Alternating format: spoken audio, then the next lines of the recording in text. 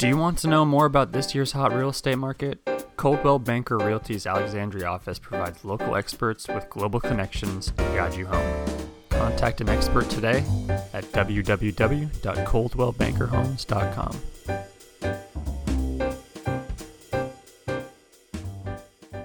Hello, and welcome to the Alexandria Times podcast, Speakeasy. My name is Cody Melakline. I'm the editor at the Times, and today I am joined by Joe Cerruti, the artistic director of the Alexandria Harmonizers, a nationally and internationally recognized a cappella or barbershop chorus that is located right here in Alexandria. Welcome, Joe. How's it going? It's going great, Cody. Thanks so much for having me. Of course, it's my pleasure. I'm sure most people who live or work in Alexandria are familiar with the work that you guys have done as the Harmonizers, but just in case, do you want to tell people a little bit about what you guys do? Yeah, we are a choral ensemble that's been in the Alexandria community for over 70 years. We're an all-male a cappella choral ensemble, and we have about 100 or so members that sing in the chorus on a regular basis. We are a chapter of the Barbershop Harmony Society, which is a national and international organization that is focused on the kinds of a cappella harmonies that we've sung for decades. And, you know, over the time that we have been a chorus, we have had a wealth of really, really cool experiences. You know, we have had 5 guest appearances on CBS's Kennedy Center Honors. We've entertained for the 70th anniversary of D-Day in Normandy, France. We recently did 2 major world premieres with the National Philharmonic and were guest artists in 2019 for the Edinburgh Fringe Festival in Scotland, which is the largest arts festival in the world. So we've done a bunch of different things. We had a short feature on America's Got Talent, and we've been very fortunate to have numerous performances at Carnegie Hall and the White House and the Supreme Court, and collaborated with all sorts of really cool people like Broadway star Kristen Chenoweth and the Holocaust survivor and author Elie Wiesel and jazz legend Harry Connick Jr. So it feels a little like I'm bragging and name dropping, and I suppose I am a little bit, but I'm so proud of my chorus, but really being an established ensemble here in the nation's capital. A lot of these opportunities just kind of come to us without much work, but we've been really fortunate to experience some of the coolest gigs possible, but there are so many other cool things that we do to be an ensemble in the Alexandria area. But that's kind of who we are in a nutshell. Yeah, I mean, I think it's you guys have earned the right to name drop and to brag a little bit, clearly. Obviously, I mean, as you mentioned, you have a rich history. The organization has a rich history. Before we dive into a little bit of that, I want to talk about you, because obviously you are the focus of this episode itself. For you, how did you come to music? Did you grow up in a musical household? Was that something that was kind of fostered in your house, or did you sort of just kind of come to it as a passion yourself? You know, both of my parents enjoy singing. They're certainly not professional singers. Sure. There's no one in my family that studied music professionally. So that was a relatively new venture for me. You know, I wouldn't, while music was always playing growing up, I would say that I was the first person in my family to really dig deep and pursue music. It was something that I knew I wanted to do very, very early on in life. As an elementary school kid, I was singing in the church choir, I was singing in the school choir, and it just went from there. Through high school, I was student conducting the ensembles and arranging, and decided at that point that I wanted to go on and pursue music education. So it was a balance of, do I want to perform? Do I want to do musical theater? Do I want to do music education? And I decided at the end of the day that teaching would be a bit more steady than being a starving artist. And that was the direction that I took. So I went and got a degree in music education on Long Island, and then pursued conducting a little bit further. I moved up to Boston and I studied conducting at Boston University. And then right from that experience, moved down to the Alexandria area to conduct the Alexandria Harmonizers. As you mentioned, your interest in music is wide ranging. It's performance, it's musical theater, it's chorus, it's teaching, conducting. Is it an entirely different skill set involved with conducting than it is performing? Is there some connection there? Do you feel like you have to be a good performer to make a good conductor? What's the connection there? Yeah, that's a great question. It's funny. Given my experience having conducted the Harmonizers and a number of other choral ensembles, I look back, and if I could do it all over again, I would probably get a degree in human psychology. Because I think that I use that more than I use a lot of the musical skills that I've been taught over the years. It's really, it's so much more about leadership and interpersonal communication. And, when you are leading a large group of people, it's incredibly difficult to get a large group of people moving in the same direction, agreeing on the same things, working together. So I think more than any sort of musical or performance attributes, it would really be, leadership traits. And I think the thing that fascinates me most, the more that I continue as a conductor, is just the psychological part of being a leader. Yeah, and I'm sure that that's something that's totally necessary when you have a massive, like 100-person chorus leadership. I imagine it's at a different scale, I would imagine, in some ways. For sure. Yeah, it absolutely is. Yeah. When you were growing up and sort of considering moving into or pursuing music kind of, I guess, more seriously and more professionally, was musical theater. It sounds like musical theater and chorus was the route you wanted to take. Did you ever fancy yourself becoming like a rock star or a pop star, moving into kind of that area? Or was it always chorus, a cappella, that kind of thing? It was a little more than chorus a cappella. I was very also, I love jazz music, love the Great American Songbook, jazz standards, those sorts of things.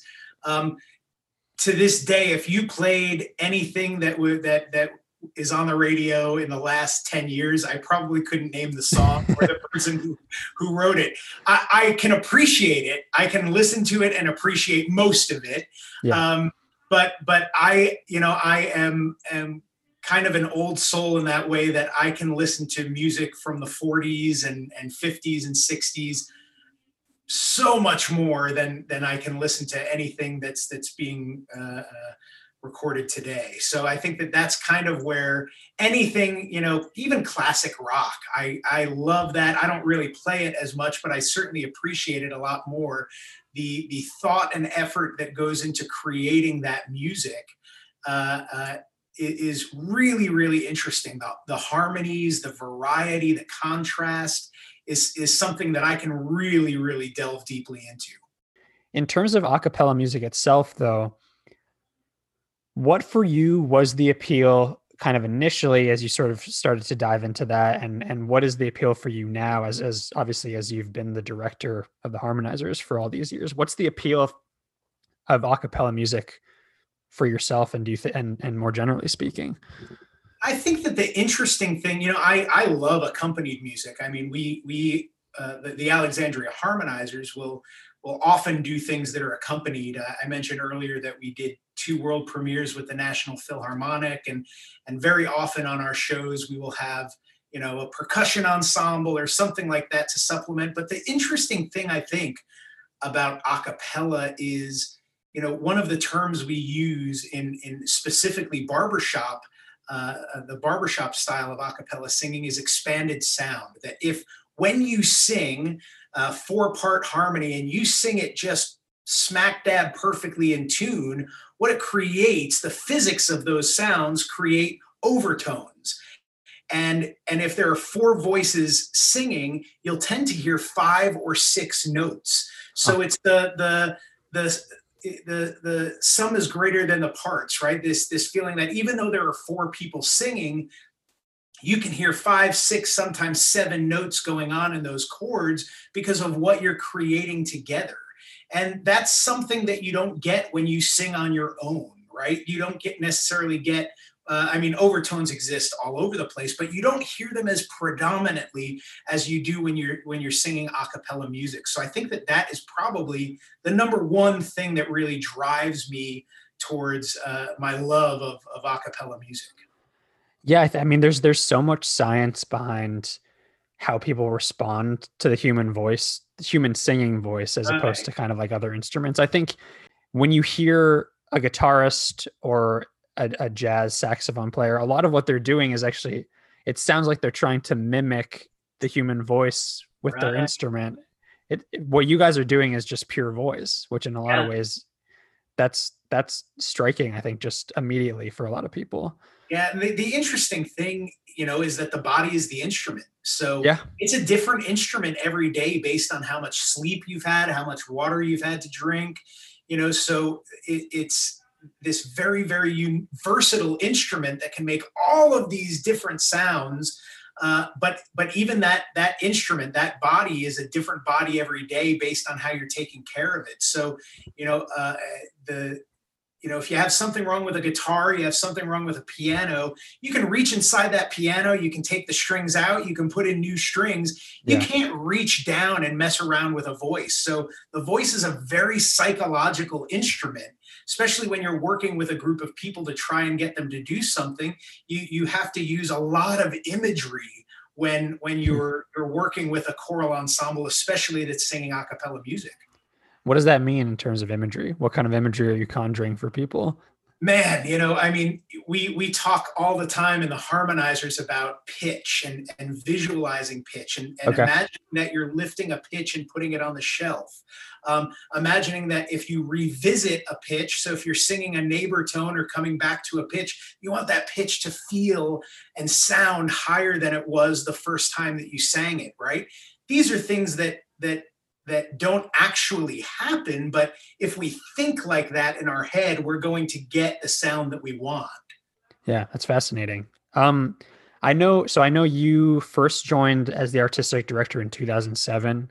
That's right. Uh, what brought you, was it the harmonizers that brought you down here in the first place? It was, yeah. So the harmonizers, I got involved in singing barbershop harmony in college in my undergrad work on Long Island. A professor at Five Towns College came up to me and he said, "You're going to sing barbershop." And I looked him right in the eye and I said, "No way, old man." And because at the time I thought that barbershop was what most people think barbershop is, the stereotype of straw hats, striped vests.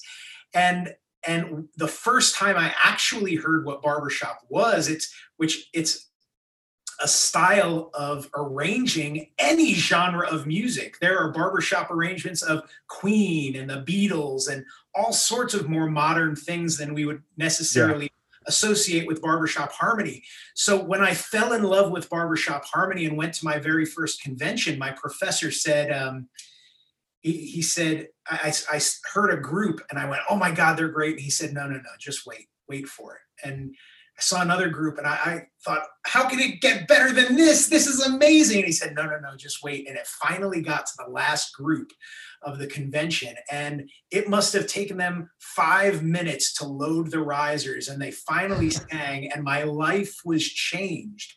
And the ensemble that was performing was the Alexandria Harmonizers at that time. Little did I know that fast forward a number of years, I would be the artistic director of that group. So the Harmonizers have a very, very storied reputation in the barbershop and a cappella world for not only being an artistic force, but being an administrative and organizational force for a number of reasons. So when they were doing a director search in 2006, I threw my name in the hat on a whim. A friend at the time said, "Hey, you should apply for this." And I went and did it thinking there's no way they're going to go for a guy like me. I was 25 at the time. Oh, wow. And lo and behold, they selected me. And honestly, at the time, it was a dream come true. And the journey that I've taken with them over the last 15 years or so has just been truly incredible. In the bosom of Abraham, you rock my soul. In the bosom of Abraham, you rock my soul. In the bosom of Abraham, the Lord, you rock my soul. That's a lot. I mean, that's a lot of responsibility to take on at 25 years old. How was that onboarding for you? You as obviously they were the ones who inspired you to kind of pursue this in the first place. So there's the honor of being able to lead them, as you mentioned, this organization that you held in such high esteem, but there's a lot of pressure that comes with that. There's a ton of pressure. The chorus at the time, I was the oldest person in the room. And it was very interesting. The harmonizers are known for being a relatively large chorus, having 100 to 120 men on the risers. And when I took the chorus over at the time, the numbers were down to 50 or so. And, it was a very, very delicate time in the history of the chorus. And looking back at that, it could have gone in any direction at the time. It could have easily been the demise of the harmonizers as we know it. But, the situation that we found ourselves in was they were in need of artistic help. And I, as a 25-year-old just out of college, was in need of the leadership that the harmonizers have been known for decades. So we kind of had an unspoken agreement of, I will help you artistically if you help me become a better leader. And they were very protective of me at the time and said, you do what you're good at and let us do what we're good at. And looking back, it was really a match made in heaven. And the chorus from that point grew from 53 guys at my very first competition convention with the chorus to now we've been as big as 120 again. And right now, even during the pandemic, we're hovering right at around 100 singers still. Talk to me a little bit about the singers themselves, the guys that are in the chorus, because I understand that's like as you said, you're back up to about 100 people. Like, where are these people coming from? What kind of backgrounds do they come from? Do you ever find kind of unexpected people joining the chorus? In some ways it is an incredibly diverse group of men. And in other ways we have plenty of room for more diversity. Okay. But it's the interesting thing. One of the things that I love about it is that it is intergenerational. The oldest person we have in the chorus is in the late 80s. The youngest is in the mid-teens, right? And that really provides a dynamic for male role models and things like that, which I think is really, really important.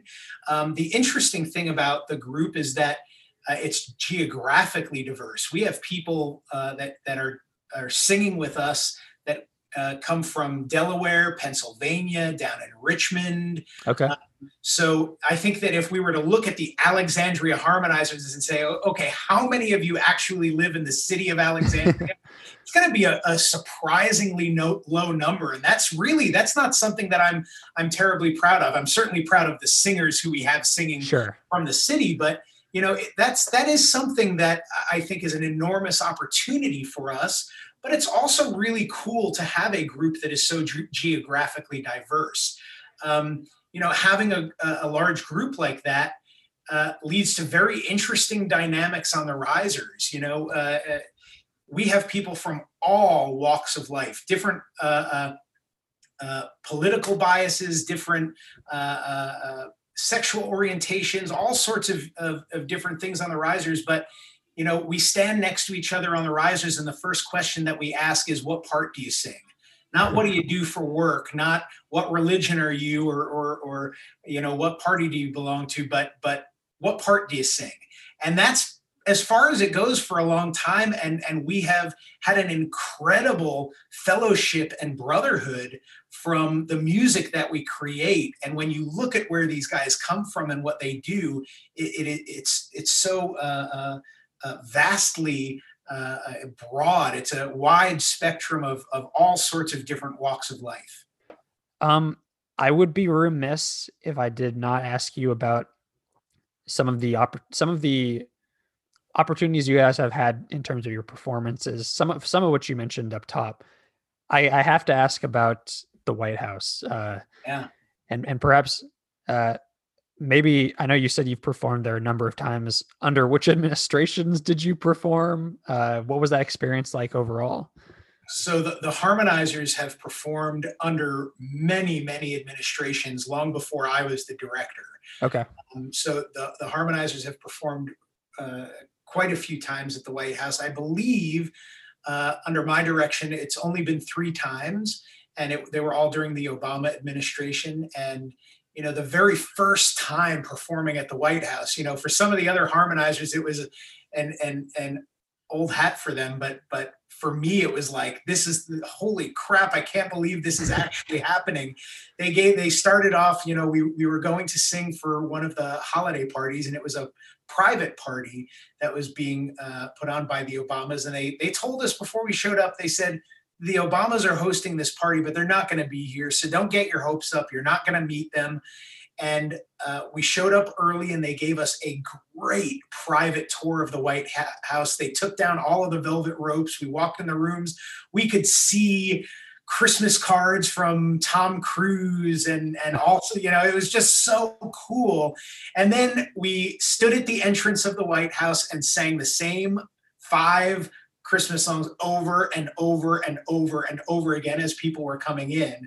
And it was fun, but after you do those same Christmas songs like 5 times in a row, even though you're at the White House, it's like, oh my God. Yeah.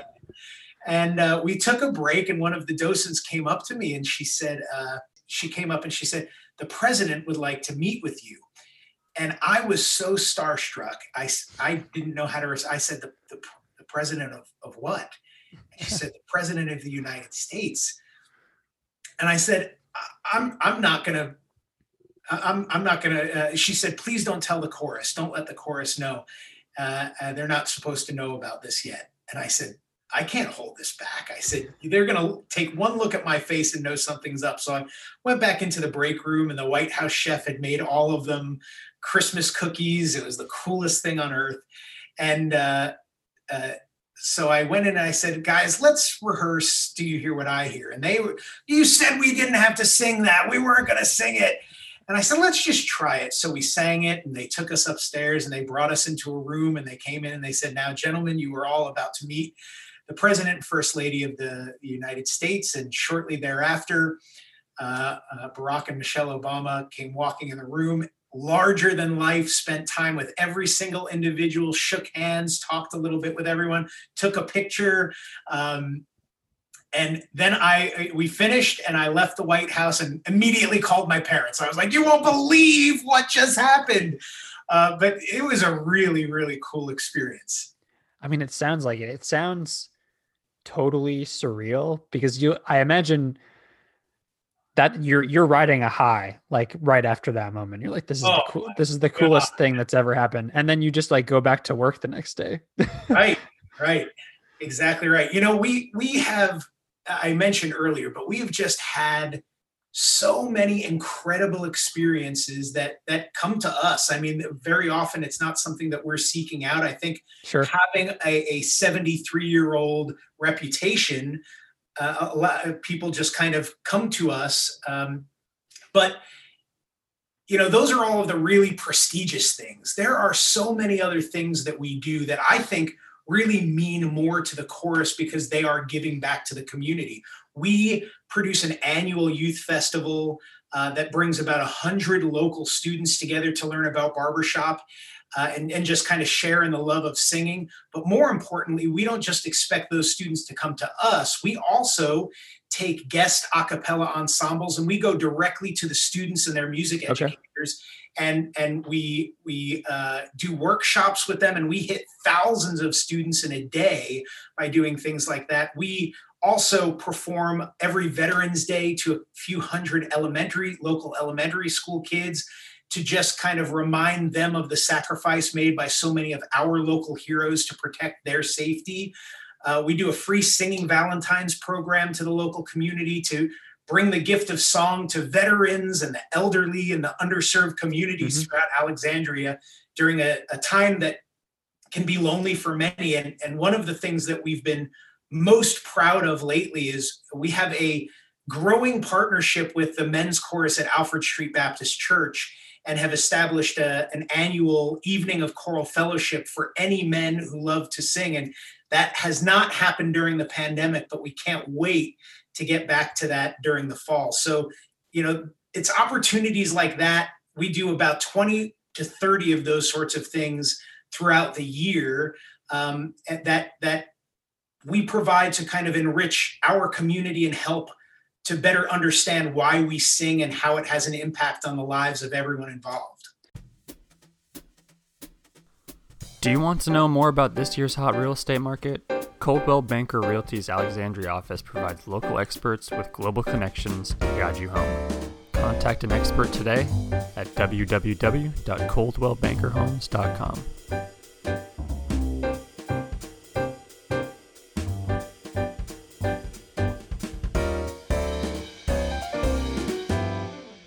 I mean, over the time that you've been with the Harmonizers, have you felt a shift in terms of how a cappella barbershop is kind of received and perceived by especially young people? Because I feel like even just for myself, not knowing too much about it, just tangentially, I feel like Pitch Perfect and all these things have sort of reinvigorated people's awareness of a cappella and brought it into pop culture and popular consciousness more and more. Is that something you've seen yourself, kind of interacting with the community around music and singing? Absolutely. Before I was in Alexandria, I was teaching high school music, and it's impossible to get young boys involved in singing. It's not a cool thing to do. But I tell you, today, young men are flocking to a cappella singing, to barbershop singing, to singing in general. And I think it's thanks to, shows like NBC's The Sing Off and movies like Pitch Perfect. And, singing has become a cool thing to do again. So, I mentioned when I joined the Harmonizers, I was the youngest person in the room at 25, and that was by a good margin. Now there are plenty of people in the Harmonizers that are well younger than me. And when we weren't in a pandemic, it was a rare night when we didn't have a number of guests attending our rehearsal of varying ages. So it's great to see young people involved, but I think that there are so many incredible benefits to an ensemble that is intergenerational. Sure. So I think that that's a really cool part of it. Definitely. I also want to talk about sort of, because your organization has, as you mentioned, you've traveled the globe performing. You mentioned Edinburgh. There are many other places that you've gone to perform. Is a cappella perceived differently and received differently depending on where you perform? The US, Scotland, other parts of Europe, elsewhere. Do you find that audiences kind of respond to it differently depending on where you're performing? I mentioned the stereotype of barbershop earlier. That is definitely a stereotype anywhere you go in the country, but when you go outside of the country, they don't know what barbershop harmony means. They will typically ask, you mean like the haircut? You do haircutting songs? Like, they don't quite understand. The first time the Harmonizers traveled outside of North America was, it might have been 2009 or 2010. We went to Beijing, China. Oh, wow. And we learned a Chinese folk song in the barbershop style. And it was very interesting. We worked very hard on our Chinese. And when we got there, we sang the song for them. It was a folk song called Rainbow Sister. That's the English title, of course. And we sang it for them. We were so proud that we learned something in Chinese and that we sang it for them. And a little Chinese woman came up to me after the performance, after we sang the song, and she says, "We have a song just like that in Chinese." So we clearly did not do a good job of singing Chinese. but in that performance, we performed at the concert hall in the Forbidden City, and I remember we performed this great opener, an Edward Elescu song called "Great Day," and it has this great ending, lots of choreography, and we finished the song, and the audience went. So the chorus kind of dug their heels in and they said, all right, if they didn't like that, then we're going to give them something. And they kept working so hard to bring them something even better. And after every song, golf claps from the audience. And we thought, they hated us. They don't know how to appreciate a cappella harmony. They hated us. We went back, we changed into our street clothes, and we were slumping, kind of walking out after the concert was done. And there was hundreds of people in the lobby waiting for autographs from all of us, cheering, clutching, grabbing at us, wanting to buy CDs. And I said, I don't believe it. I went to a translator and I said, I thought that they hated us. I thought that they didn't like a cappella harmony here. And they said, no, actually, before the concert started, someone went out and told the entire audience that these are very, very special guests from the US and everyone has to be very, very respectful. So they were just being very respectful, but after the concert, they loved it. They absolutely loved it. So, it's very, very interesting, the power of music. And I think that a cappella harmony in all of its different forms and genres is something that's appreciated anywhere in the world. Definitely. I mean, every culture, every country has its own version of choral music or Right. purely vocal music. Yeah. Definitely. I do want to talk about sort of what the last year has been like, or I guess at this point, more than a year has been like for the harmonizers. You mentioned a few times some of the things you haven't been able to do during the pandemic. How did you guys adapt kind of early on when things hit? Obviously, everything was shut down. Everybody's been impacted. But how were the harmonizers specifically kind of impacted by the pandemic? We were very fortunate as an organization that's been around for over 70 years. We really have not evolved. We've not had anything that forced us to evolve technologically and in a number of other ways. So it was very interesting that just before the pandemic, in maybe late 2019, we came together and we said, hey, we kind of have to get with the times. We have to embrace technology. We have to record more. And if we have members that are driving from so far away, we should stream our rehearsals and we should, do all of these sorts of things. So we started doing that in late 2019, early 2000. And I think that in making those changes, it was a blessing in disguise. We were more prepared for the pandemic than I think the average chorus because of those things that we were doing to just kind of get with the times. That said, our identity as a performance ensemble meaning we stand on stage and sing to you sit in the audience and applaud for us. That identity that we've relied on for decades was stripped away from us a year and a half ago. And, it still doesn't really exist at the moment. And it's caused many singing communities and singers to feel hopeless and wallow around in survival mode. So instead of just waiting around for that performance ensemble identity to be relevant again, I think that there was an enormous opportunity for us to pivot that identity to be viewed not only as a performance ensemble, but to be viewed as a community asset. We have always specialized in the benefits of singing together in harmony. And when we're at our very best, we know it can improve relationships, build understanding, and support community. But we've never really been pressed to articulate it outside of our own singers. So this was an opportunity for us to consider who in our community is really in need of those benefits. And during the pandemic, the answer was everyone is in need of those benefits. They just don't know about it. So our job was to remind the community that we exist as an asset that they can rely on and interact with. And in doing so, we've surprisingly had a number of people join us as singers during the pandemic. And we did a virtual show that benefited a local charity that supports veterans and their families. So we found ways to invest and dig deeper in the community during a time when we couldn't do the things that we've always been able to do.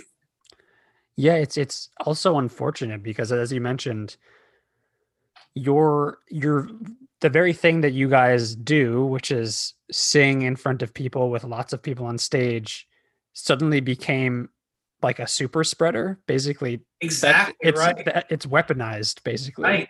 Yeah. That must, I mean, how did you sort of square that with virtual technology? Because you have 100 members, I assume when you were doing virtual concerts, it wasn't 100 members performing virtually. No, it wasn't. We typically we rehearse Tuesday nights, and we've been religious in our Tuesday night rehearsals throughout the pandemic. I don't know that we've missed one outside of maybe the Tuesday between Christmas and New Year's.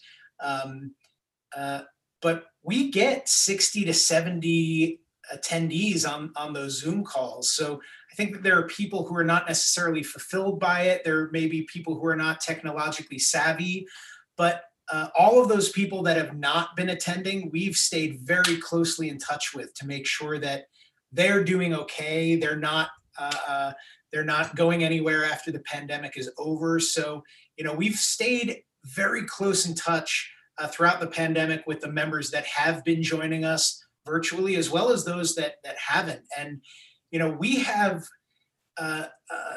unfortunately lost a surprising number of chorus members during the pandemic. I don't mean to membership in the organization. I mean, COVID-19, cancer, other unfortunate circumstances. And, while that experience has been devastating and incredibly unfortunate, I really believe that everything we've experienced throughout this pandemic has value. And it's going to hold a special place in the journey of everyone who embraces this period that we're all working through. So, like it or not, life has a funny way of continuing regardless of a pandemic and other crazy distractions.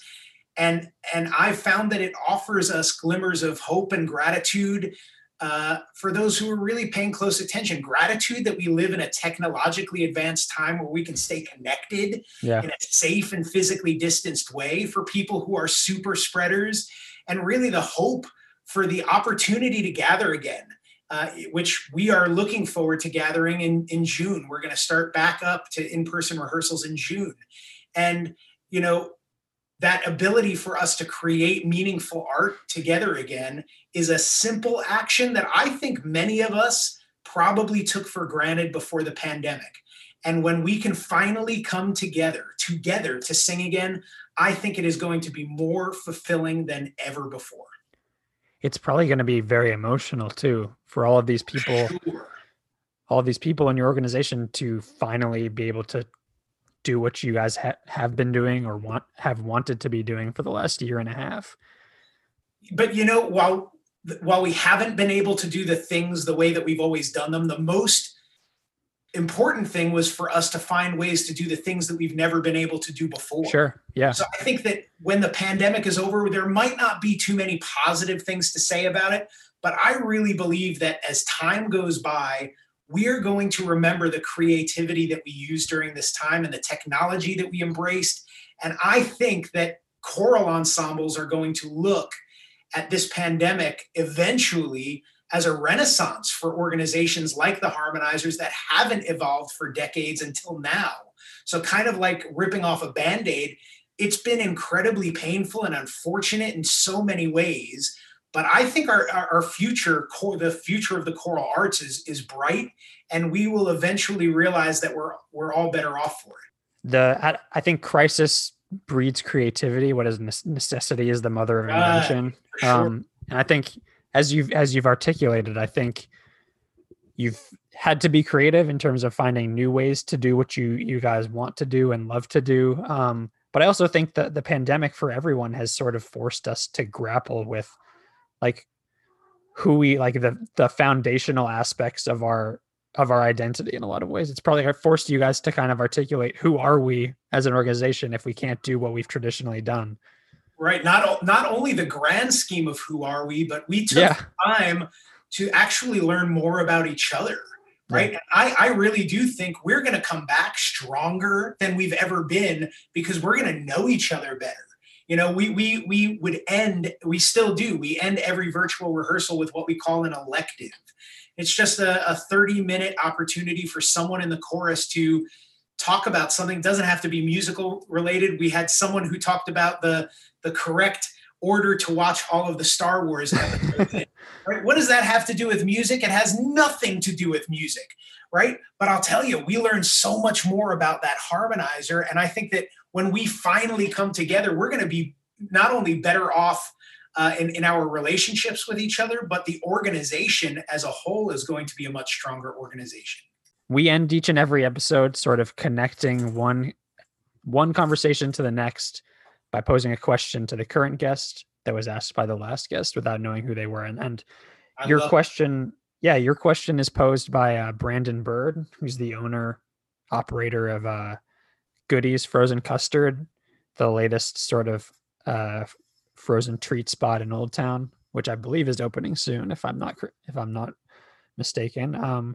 His question to you was, what is your USP? And Brandon is very entrepreneurial, very kind of passionate about the work he does. For him, USP is unique selling proposition. And that way, what defines you or makes you unique? And I'm sure you've sort of articulated a lot of it in terms of your answers here, but what is your USP, do you think? I love the way that you end these podcasts, and I love this question. We talked a lot about a cappella singing, but the type of a cappella singing that we specialize in, barbershop harmony, is a really unique style of singing. And what it does is it encourages everyone to express themselves in a way that's informed by their own unique perspectives and backgrounds and experiences.